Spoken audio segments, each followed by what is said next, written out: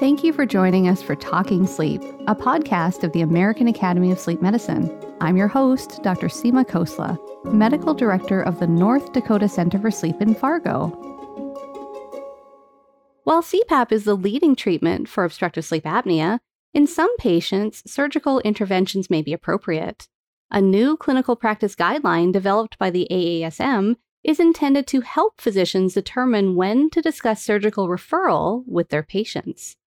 Today, we talk to two members of the task force that developed the guideline. Task Force Chair Dr. David Kent is Associate Professor and Director of Sleep Surgery within the Department of Otolaryngology, Head and Neck Surgery at Vanderbilt University. And Dr. Jeff Stanley is Clinical Associate Professor of Otolaryngology, Head and Neck Surgery, and a Sleep Medicine Specialist at the University of Michigan. Welcome to Talking Sleep. Thanks for having us. Thank you. So, David, let's start with you. Tell me about this paper. This is not the first time that the American Academy of Sleep Medicine has put together a surgical guideline regarding surgical interventions for obstructive sleep apnea. It was felt several years ago, I believe around 2017 or so, that it was time for a review and an update of the literature. And so a task force was assembled through the American Academy of Sleep Medicine. There were some individuals that were approached within the surgical sleep realm, an important member of that group being Dr. Ed Weaver, actually, the University of Washington. And that group started to put together what a new guideline might look like. While the former guideline in 2010 was directed towards particular surgical interventions, it was recognized that there might be some value in instead defining what clinical scenarios might be appropriate for patient evaluation by a surgeon, recognizing that there are a lot of decisions that go into choosing the appropriate surgical intervention for a patient beyond just what is the potential improvement in AHI in this person. And so beyond quote unquote just updating the surgical guideline, there was really a philosophical change in terms of moving away from individual procedural review, which is in some ways the purview of the surgeon and a conversation between the surgeon and the patient, and directed more towards when should I take this sleep medicine patient who's sitting in front of me and offer them a potential conversation with the surgeon. Well, and I really like that because really it's not, me as a pulmonologist, I'm not the right person to decide which surgery is appropriate, right? I just need to kind of make that decision of, do we want to have a conversation with the surgeon? So I do kind of like that approach. And I really appreciated how you, I thought it was really nice to read because you put all the important stuff like early in the statement. And so tell me about the committee and sort of the genesis of this paper specifically. Absolutely. Yeah, that's I'm glad to hear you say that. We tried to get everything important up front because you want to grab and keep your reader. So I thought that this was really a progressive committee construction on the part of the American Academy of Sleep Medicine. There were several dual boarded sleep medicine and otolaryngology surgeons on the committee.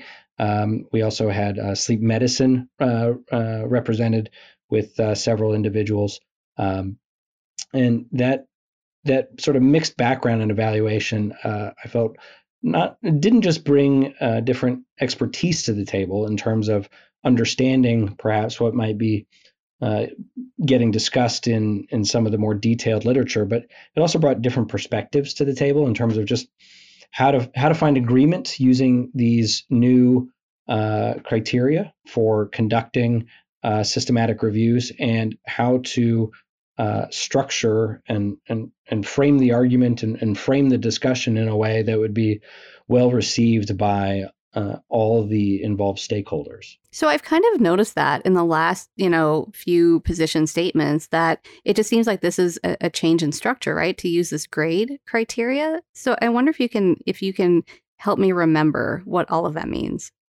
Yeah, absolutely. So to the AASM's credit, there's been an effort to standardize the protocol by which literature is reviewed and evaluated and incorporated into decision making for these systematic reviews and subsequent guideline construction. The structure of this guideline is crafted around being able to look or to incorporate literature that is maybe not always coming from the ideal double-blind, randomized, placebo-controlled, randomized controlled trial, which can be especially difficult in the surgical literature. But to take a body of literature and look at the evidence size, look at the effect sizes, look at the evidence base in its totality, and to still be able to make conclusions based off of that information. For instance, I think that there's been some discussion in the last few years about these RCTs that have been published looking at the medical benefits of CPAP. And there's been some frustration in looking at the effect sizes among the sleep community, seeing that when effect sizes aren't as large as individuals sometimes feel like they experience in clinical practice, there's a lot of criticism that many of these patients are non-sleepy sleep apnics that are enrolled in these studies because you have to maintain beneficence and do right by the patients. And so you can think about that concept similarly in the surgical literature. It can be a huge problem ethically to randomize patients in the surgical realm to a particular surgical intervention when it may not be anatomically appropriate for them. There are massive difficulties in blinding patients, and sham surgery comes with its own ethical complications as well. And so, and that's just it, right? This idea of subjecting somebody to sham surgery. It's problematic. You don't have to be a doctor to understand that could be something that could be potentially problematic from an ethical standpoint. And so the idea is to take this large literature base that we do have with large effect sizes and say, well, what can we conclude from these studies, even if they're not optimally constructed from a theoretical standpoint? So break it down for me. When should a patient speak to a surgeon? Well, I think the truth is that we'll get into that with some of these recommendations. The recommendations that we're discussing here really do try to define in a clear way for the sleep medicine physician clinical scenarios where a conversation with a surgeon can be truly beneficial. I will say, in my own personal opinion, that I don't think that there's a wrong time to speak with a surgeon. A patient may go in for a surgical evaluation just on a fact-finding mission to understand what all of their particular treatment options are, and may come out of that appointment understanding that they're actually a very poor surgical candidate. Was it a waste of time for that patient to get that information that they were seeking? That, could be debated from sort of different metrics, but if the patient feels empowered in terms of making a better decision about their own treatment and care, I wouldn't consider that a wasted visit personally. See, I love to hear you say that, because sometimes we will send our patients to the surgeon and the response is, why are they here? They're not a candidate. So I appreciate that you're lending this other nuance to it, that there is benefit from speaking to the expert, right? Like there is benefit in somebody saying, these are the specific risks and this is your specific anatomy and this is the specific procedure I would consider for you. So I really appreciate that. Yeah, I think it's, another aspect of these guidelines that the AASM has prioritized is, across the board, I think beyond just this guideline, which is one of the earlier ones to use the grade criteria, is really one, evaluating data in a patient-centered fashion, but also making recommendations that are patient-centered. And so a lot of what this guideline is oriented towards is empowering patients with information so that they can make the best decision for their own care instead of us telling them, this is what you're going to do, this is the way it's going to be. And I personally think that is, probably even the way to help sort of improve CPAP compliance, right, is for a patient to understand that it really is the best treatment option for them, and to feel like it was a choice that they made as opposed to something that was foisted upon them. Right. So let's go through those 4 major recommendations. So I'm going to read this first one out to you, and then let's talk about it a little bit.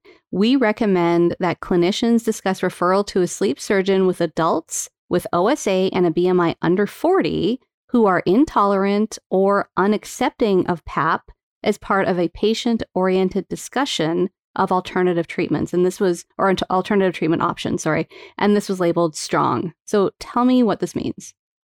Yeah, so I think this is Jeff Stanley. So I think the purpose of this first statement was really to acknowledge that CPAP is the gold standard for treatment, but that other treatment options are available for those who are CPAP intolerant or potentially those who refuse CPAP treatment. And the purpose of this guideline was not to review all the possible treatment options, including oral appliance and positional therapy and the like, but really to focus on outcomes of surgical intervention and to look at the balance between risks and harms, and really to take the burden away from a sleep medicine physician from being up to date in terms of the detailed knowledge that a surgeon may have about risks and benefits, and again, particulars of patient selection. So this particular recommendation was labeled as strong,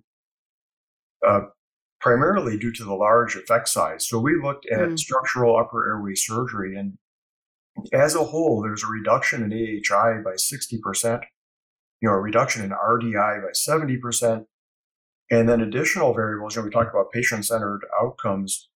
Snoring was significantly reduced. That's not, highly focused on when we practice sleep medicine, especially for CPAP-tolerant patients, since that usually is eliminated.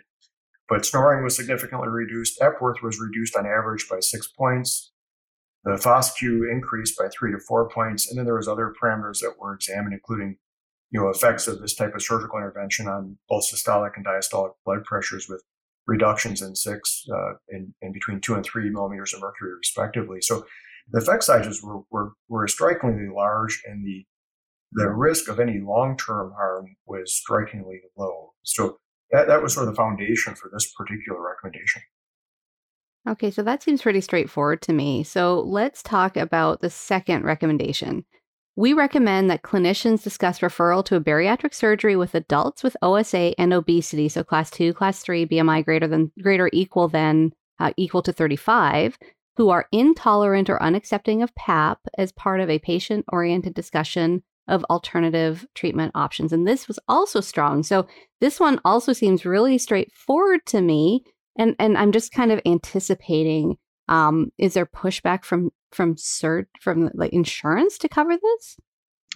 So I'm not a bariatric surgeon. I will tell you that actually, to my understanding, we did have a bariatric surgeon on the task force. And my understanding is that actually sleep apnea is one of those strong obesity-related comorbidities that can actually help justify situations with insurance when a patient is a candidate for bariatric surgery. And I think that, some individuals have noted that, there seems to be overlap almost between these, between the first recommendation and the second recommendation, right? What do you do with a patient who has a BMI between 35 and 40 sitting in front of you? And the idea behind both of these that Jeff was getting at is, what we're trying to do here is there's a patient who's sitting in front of you telling you directly to your face, I feel like I've tried sort of every modification that we can make to this CPAP machine, and it's just not working for me. What else can I do? And that's what these two items, and really the others are oriented towards, is saying, well, BMI is less than 40, you, based on the evidence that's available, you would be, it'd be reasonable for you to potentially have a conversation with a surgeon to see what potential surgical options are out there. And the patient may forego that. They may say, no, I'm not interested in surgery. I don't want to talk about it. Or they may be interested in going on a fact-finding mission, and then understand down the road that for whatever reason, they're not a good surgical candidate after a conversation with the surgeon. But it's really opening that door and making that conversation accessible to patients. We get patients in the office all the time, or rather, we get patients in who have found us after sort of their own searching and telling us that they were never even told that surgery was an option for their sleep apnea, despite struggling for years to succeed with, the device and the equipment. And so this is really about getting patients access to a surgeon to have a conversation. And, if they are falling into that BMI 35 to 40 range, both of these recommendations apply. There's no reason why a patient couldn't have a conversation about potential management options with an upper airway surgeon as well as a bariatric surgeon to see what's right for them. Well, I do kind of like that you that both are options, right? Like it's not just upper airway surgery and it's not just bariatric surgery, but if you fall into both buckets, then it opens up two pathways for you, right? You can send them to the bariatric surgeon and you can send them, to the upper airway surgeon. Absolutely. Right. And really, it's not an infrequent occurrence where patients come for surgical evaluation, hear the details of the procedure, and opt out, despite whatever the evidence may show in terms of success rates. And probably the most striking example to that, at least in my experience, has been with maxillomandibular advancement.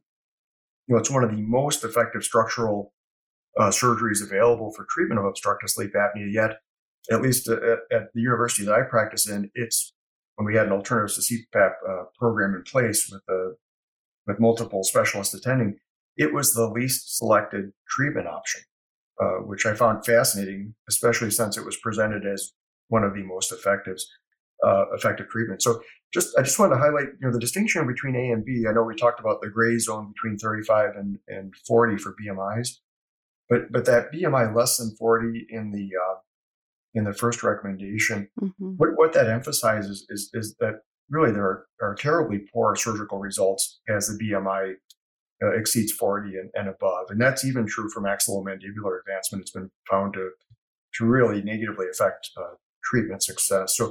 So for patients over 40, at least in my practice, I always refer them to bariatric surgery or to the program, which starts with the nutritional team for evaluation. And if they're willing and interested, I always encourage patients to pursue that first who do have a morbid obesity. Well, and who knows, right? I mean, maybe they lose weight and they still have a little sleep apnea, but then maybe they are better surgical candidates for upper airway surgery. Yep, or for oral appliance or for other treatment options. Absolutely. We looked at that data as well, and the AHI on average was reduced by 2/3 compared to the pre-bariatric surgery state. And for those that were still struggling with CPAP but still willing after bariatric surgery, it decreased the CPAP requirement by 3 centimeters of water pressure on average. So there's all sorts of additional health benefits beyond sleep for bariatric surgery, but specific to disease severity, it did seem to have a pretty significant effect, even though it didn't yield a complete cure for most. So this kind of ties into the next recommendation. We suggest that clinicians discuss referral to a sleep surgeon with adults with OSA, BMI under 40, and persistent inadequate PAP adherence due to pressure-related side effects as part of a patient-oriented discussion of adjunctive or alternative treatment options. And this was conditional. So talk to me about this. Is this about improving the sleep apnea, or is this more about their ability to tolerate PAP therapy, or is it both? So I think this particular recommendation is different from recommendation 1 in that the goal here is not just disease reduction as much as possible, because this patient cannot succeed with CPAP. It really is about reducing barriers to CPAP tolerance, particularly pressure-related side effects.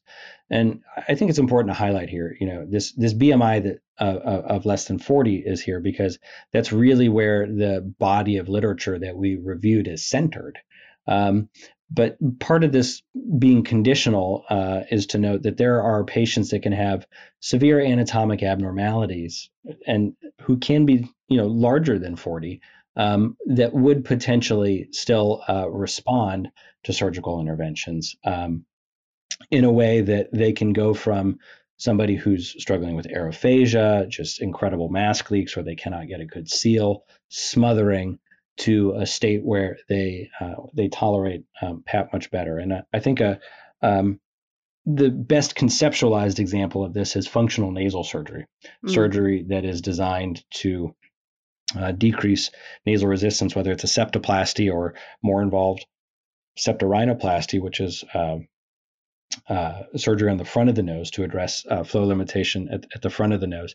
A patient, nasal resistance won't change so dramatically with body weight, but if a patient really has difficulty breathing through the nose, that can be one of the major barriers for being able to tolerate and to benefit from PAP comfortably, especially a nasal mask interface.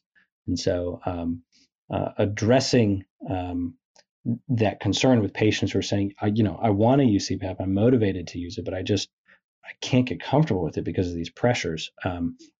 The evidence shows that upper airway surgery, including nasal surgery, can help reduce CPAP pressures, as Jeff was saying earlier, by about 2 to 3 centimeters of water pressure, which can be all the difference for patients that are struggling to accommodate well to it. So let's take a short break. You're listening to Talking Sleep from the American Academy of Sleep Medicine.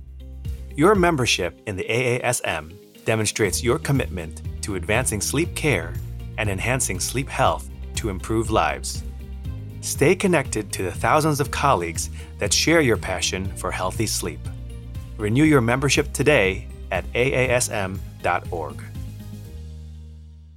Welcome back to Talking Sleep. We're talking to Doctors David Kent and Jeff Stanley about the new AASM Clinical Practice Guideline, Referral of Adults with Obstructive Sleep Apnea for Surgical Consultation. So we've gone over the first 3 recommendations. And what I'm hearing, that general message is that we probably should open up that door for our patients to at least have a conversation with a surgeon earlier.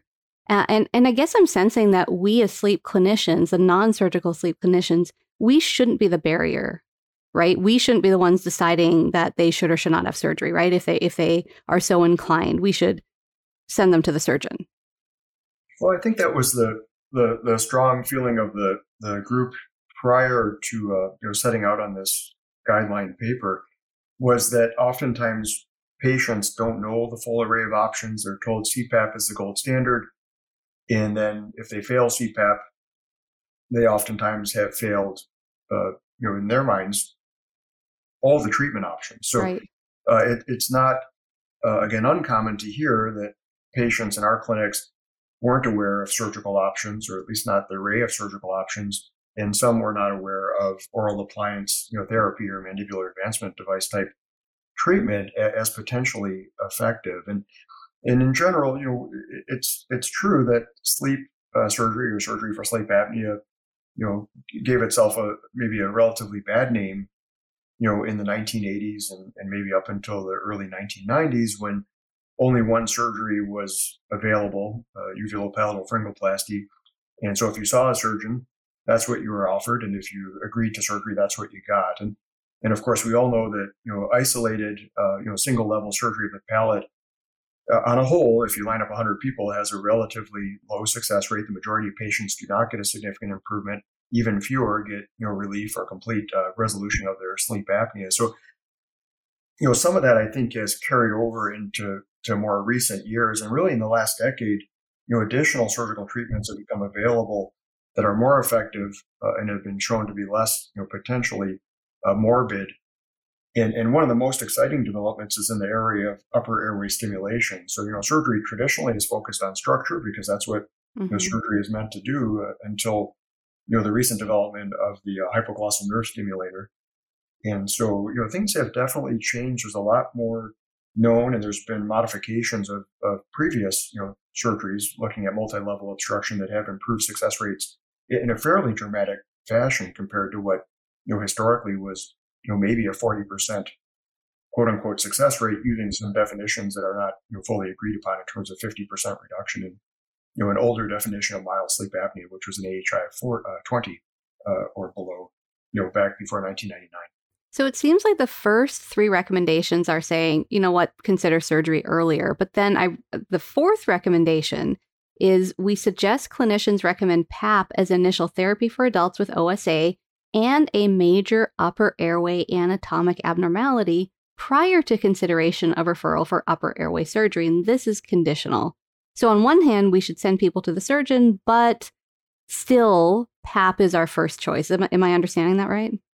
So this is the recommendation that I think catches people a little off guard the first time they read this, and sometimes takes a second or third read to sort of fully understand. And the conditional on this particular statement is indeed important, just as it is in the third one. So what's going on here is that this is the patient that walks in the office, and from across the room, you can see that they've got the biggest tonsils on the planet. And so your inclination is to say, well, we got to send this patient to get their tonsils out. While the effect sizes for surgical interventions are indeed large, when we put that up against the theoretical intervention of perfect CPAP treatment and compliance, all of these recommendations are oriented towards reducing sleep apnea burden as much as possible for patients who can't get that perfect disease reduction from full CPAP compliance. And so while the effect sizes for surgery are very large, they may not ultimately be quite as effective as somebody who can tolerate and benefit and, frankly, love wearing a CPAP machine. So what the conditional is about here is that even if a patient has huge tonsils, if they are willing to trial CPAP and don't have any other medical indication that would indicate go get surgery, we recommend that they try CPAP first. If they struggle with it, if they're having pressure-related difficulties, if they become unaccepting of CPAP, they no longer fall under this recommendation. They fall under either recommendations 1 or 2 or 3 because of that CPAP intolerance. The sort of other important conditional component of this is that a patient may have other indications for surgery right up front. For instance, if they have huge tonsils and they've got chronic recurrent tonsillitis, well, that's certainly a medical justification for getting those big tonsils out of there, and a wonderful side effect of that may be that it helps their sleep-disordered breathing. Similarly, a patient may have a significant craniofacial abnormality, an open bite deformity. They've got difficulties chewing, or they've got major cosmetic concerns, where addressing that with a functional craniofacial surgery also seems to help their sleep apnea in a very productive way. Those patients certainly may benefit from an upfront surgical consultation and even intervention, hence the conditional label that's applied to this particular recommendation. It's funny that I use that same verbiage that, well, you know what, getting rid of your sleep apnea or improving your sleep apnea might be a great side effect of the surgery that you already need anyway. Exactly. So there was something in there that said that the statement was based off of low quality data. What does that mean? So the majority of the evidence and publications that were reviewed were considered low quality due to the risk of bias associated with observational studies. And so that's really what that refers to. There was also some randomized or a few randomized control trials that were thought to be of moderate quality, but not high quality due to imprecision associated with small sample size. So I think that's what that refers to. And again, without the ability to compare surgery and sham surgery, it's really difficult to have good high quality evidence for this type of a question. But there's still a lot of data, though, that exists, right? That helps to guide management. Yeah, and that's the wonderful thing about the grade criteria is that it's structured so that, yes, you obviously consider the underlying construction of a particular study as you incorporate it into your evidence base and you move to answer a clinical question that has been posed. But it's also designed to incorporate effect size, to evaluate for possible confounders that exist within less than optimal literature, so that you can look at it in this transparent, eyes open fashion and say, even if we don't have the academically optimal double-blind RCT, which isn't possible in some of these surgical interventions, we can still look at a large swath of data with large effect sizes across that data and come to meaningful conclusions that are potentially beneficial to patients. And so has that evidence changed then compared, because the paper before this was back, 2010-ish? Yeah, I would say that there's been probably a couple substantial changes in the world of sleep surgery.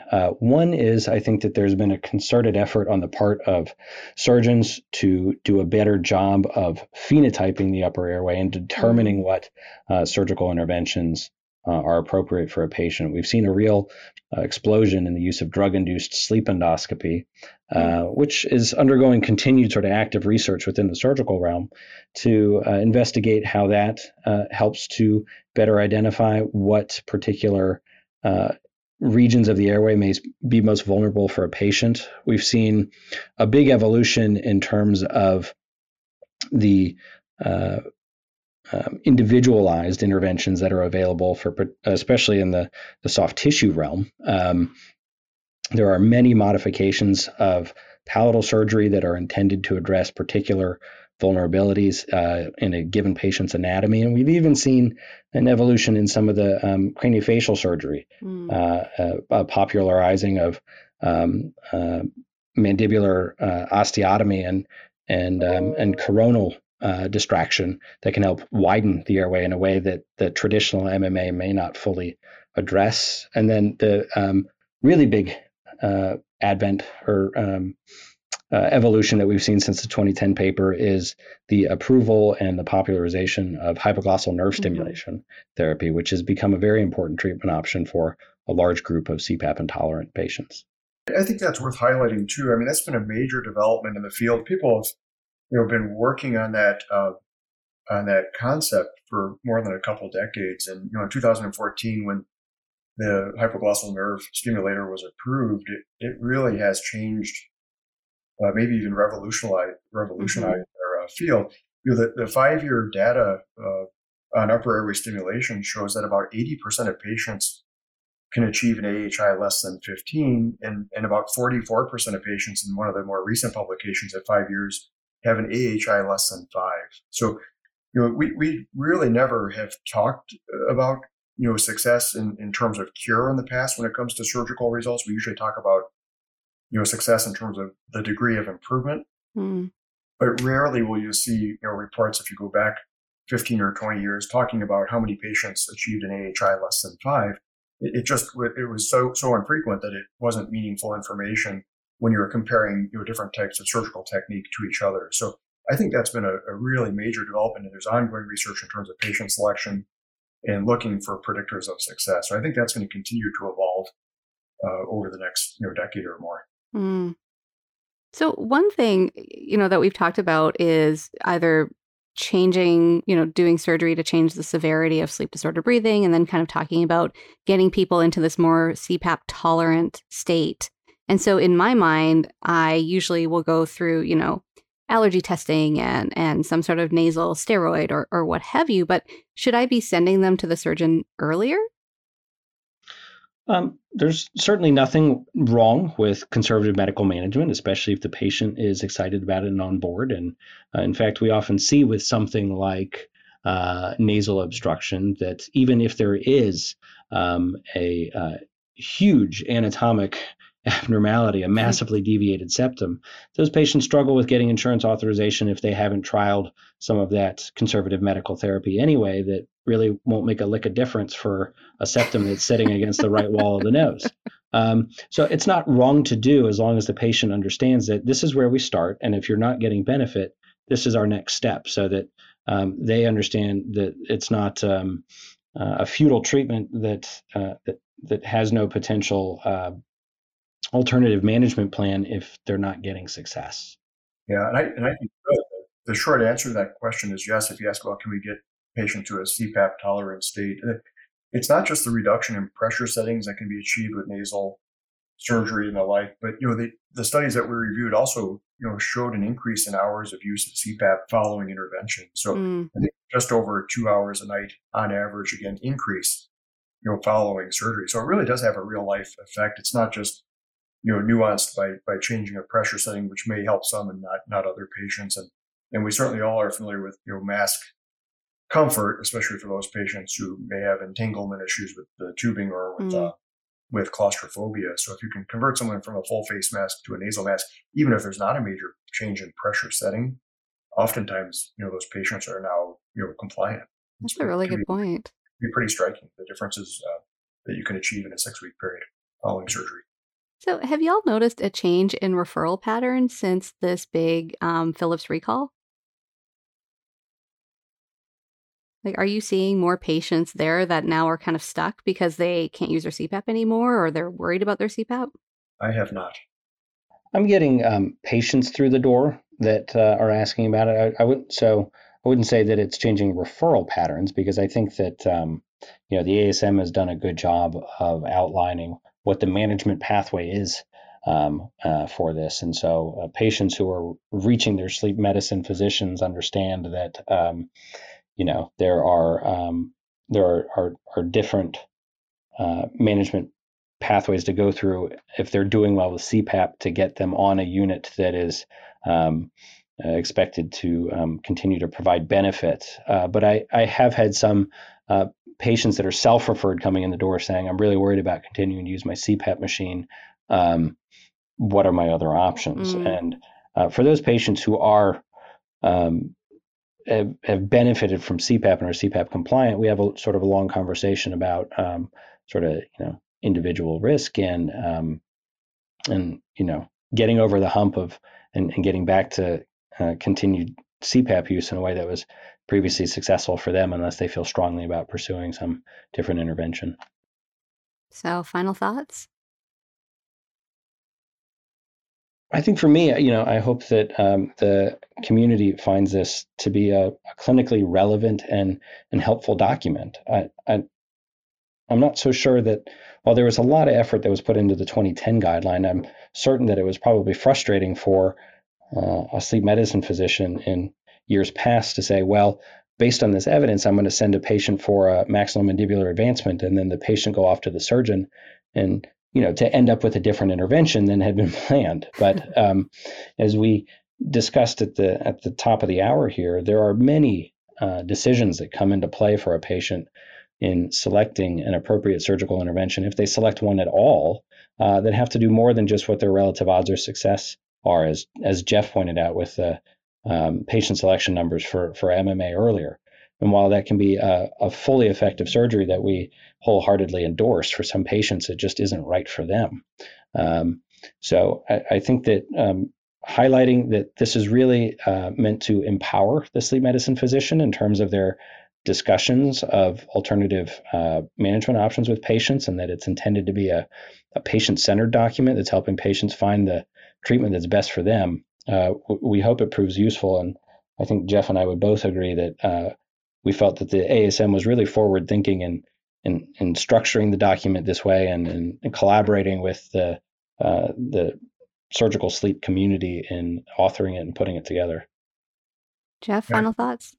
I couldn't agree more. I mean, the idea here is to have a collaborative, working environment for the sake of the patient. So it's always discouraging when you see a patient in the clinic who had no awareness or no sort of preview of other treatment options, and who ultimately developed CPAP intolerance and then was left untreated for years or in some cases decades. So I always find that the most discouraging, when patients weren't provided sort of upfront information about alternative treatments. Again, it doesn't have to be surgery; it could be oral appliance therapy and the like. But those that ultimately fail CPAP, even under the supervision of a sleep physician, they still deserve at least the option of additional treatment, even if it may not be the treatment most likely to deliver a complete cure.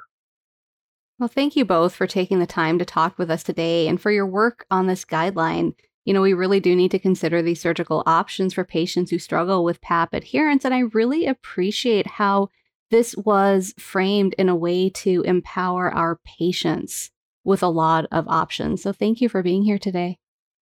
Happy to be here, Seema. Thanks for having us. Thank you, Seema. Thanks for listening to Talking Sleep, brought to you by the American Academy of Sleep Medicine. For more podcast episodes, please visit our website at aasm.org. You can also subscribe through your favorite podcast service. And if you enjoyed this episode, please take a moment to leave a rating or review. For more feedback or suggestions, email us at podcast@aasm.org. I hope you'll join us again for more Talking Sleep. Until next time, this is Seema Khosla, encouraging you to sleep well so you can live well.